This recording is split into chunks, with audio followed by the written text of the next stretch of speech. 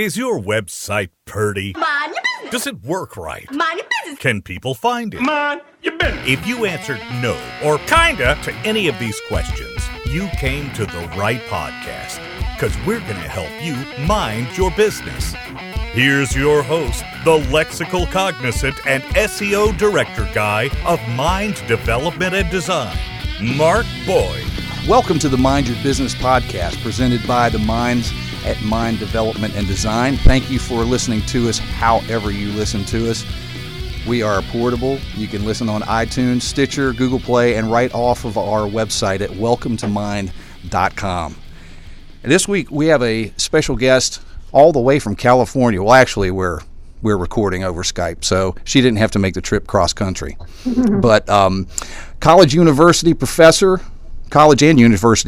I should say, for 12 years, a real estate agent, coach, and author for 25 years, and author of 16 books. And she got into using podcast and video before it was hot, before it was even really called podcasting. Isn't that what we were talking about before I hit the record button? This is Tamara Doris, by the way. Welcome to the podcast, Tamara. Thank you, Mark. It's really nice to be here. And yeah, we were talking about it. Back when I started, it was just radio, and people were so impressed. They're like, you have your own radio show? But yeah, it's transitioned into, or I should say it's evolved into being called podcasts. Well, what I remember is, of course, our roles are kind of reversed here, because back when I was working with coaching real estate agents in this area, you had me on your podcast or on your radio show a couple times. And so it's kind of a role reversal here, but I thought of you, and I really wanted to get you on here because you started doing it when it was a new concept. And even with your YouTube videos that you did, you were so consistent with putting new nuggets of information up on YouTube. And I mean, you've been consistent all along. And what I wanted to ask you for our listeners on this podcast is, how did you see the benefit in doing your radio show and doing your videos so early in the game? How did that help you build your personal brand? Oh my gosh, I think it's had everything to do with it. So I guess you would say my personal brand is really real estate. So although I've been, as you had mentioned in the intro, I've been an adjunct professor of real estate for a long time. Mm-hmm. I've also been in the business for 26 years now, actually. And as that has grown over the years, I've also started doing some agent training, but I'm still a real estate agent, and I have been in Sacramento for all these years. And so when I first started, Mark, my whole goal was to just build my real estate business locally, but also as an author, I wanted to get kind of a national audience. And so even though, my goal was real estate sales and book sales, my passion has always been personal development and professional development. So I just started having authors on and coaches like yourself and people that I thought could really add to my audience, what they would like. And so again, like I said, I used to be the star of every networking event I went to because nobody had podcasts back then. So did you find that you'd go to these events and people just recognize you from your podcast?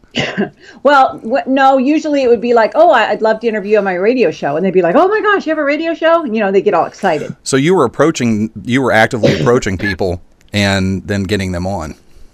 Yes, exactly. At that point, because yeah, true. It was such a new concept, and you really had to work it too. I did. What about the videos? What made you start doing those YouTube videos? And what I loved is you keep them in short, sweet nuggets, about 2 or 3 minutes. And you know what else? I keep them. I used to do it so silly. I mean, if my cat would walk across the webcam, I would just let it be.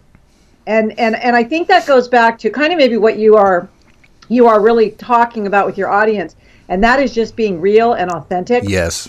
Yeah. But I would just, like, if something was going through, I would just, if there was a noise, there was a truck going by, I would just be really authentic. And I talked about real estate, and I would have people in Wyoming send me a message and say, can you list my house? And I'd be, well, no, not exactly. I'm not actually practicing in Wyoming at the moment. Yeah, not that far. But yeah, so honestly, I think anyone that has been in media will understand that I just don't go back and look at my old YouTube videos. If I went down 300 videos ago, I would just cringe. My office was this dark green, and it would make me cringe. But as time goes on and we improve, we always look back and think, oh my gosh, I can do so much better now. But the absolutely. point is the consistency, like you said, the consistency, just always being there, always being there. I can remember a video or two where I did see your cat walk across the across the screen there. Yep.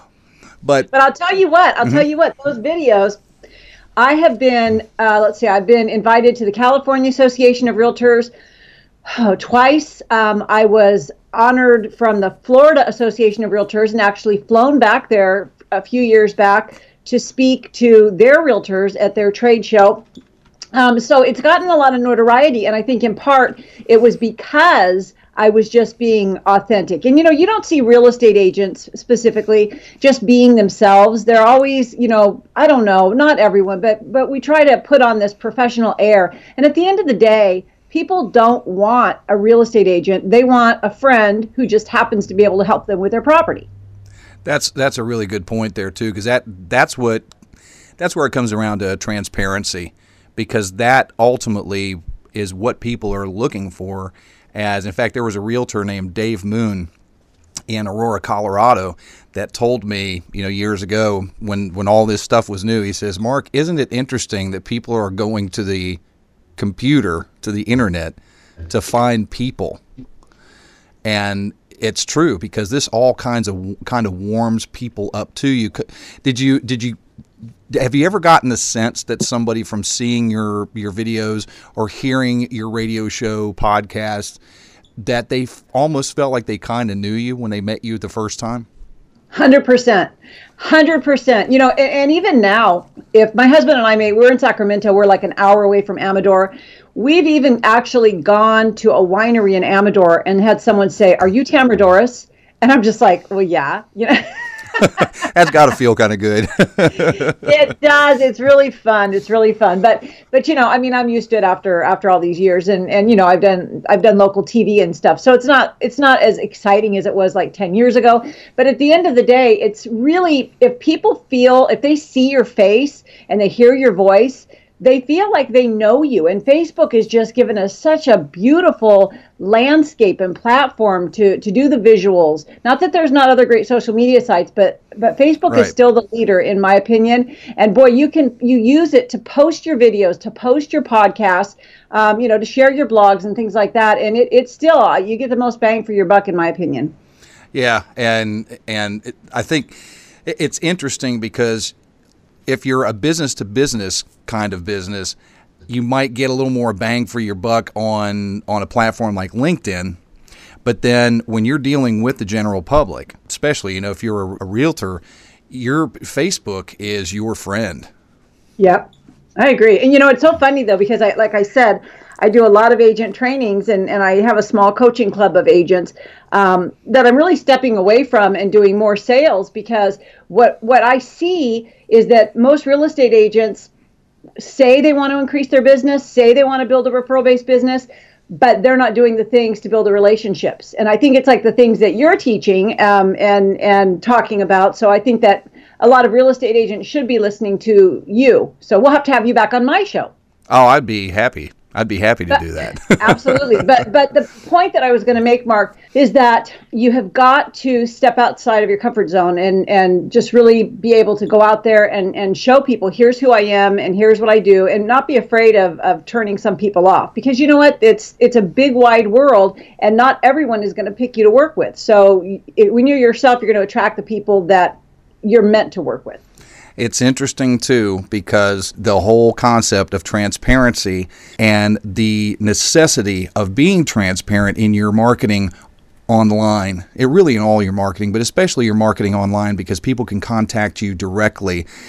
it reveals just how uncomfortable some people may be in their own skin. And I don't mean that in a mean or negative way, because I think at some point we've all had to overcome something, in our career path. We've hit this plateau, and it's like, how can I get beyond here? And it looks kind of scary because I've got to break out of my comfort zone. And that's going to be what our next podcast is going to be about. We're going to get some ideas of how Tamara broke out of her comfort zone to do what she's done. Tamara, thank you again for being on the podcast, and I'm looking forward to the next one. Absolutely. I'm happy to be here. Thank you. From the minds at Mind Development and Design, thank you for joining us today. And till next week, make sure you mind your business. Doobity-doo wop wop, say what, yeah?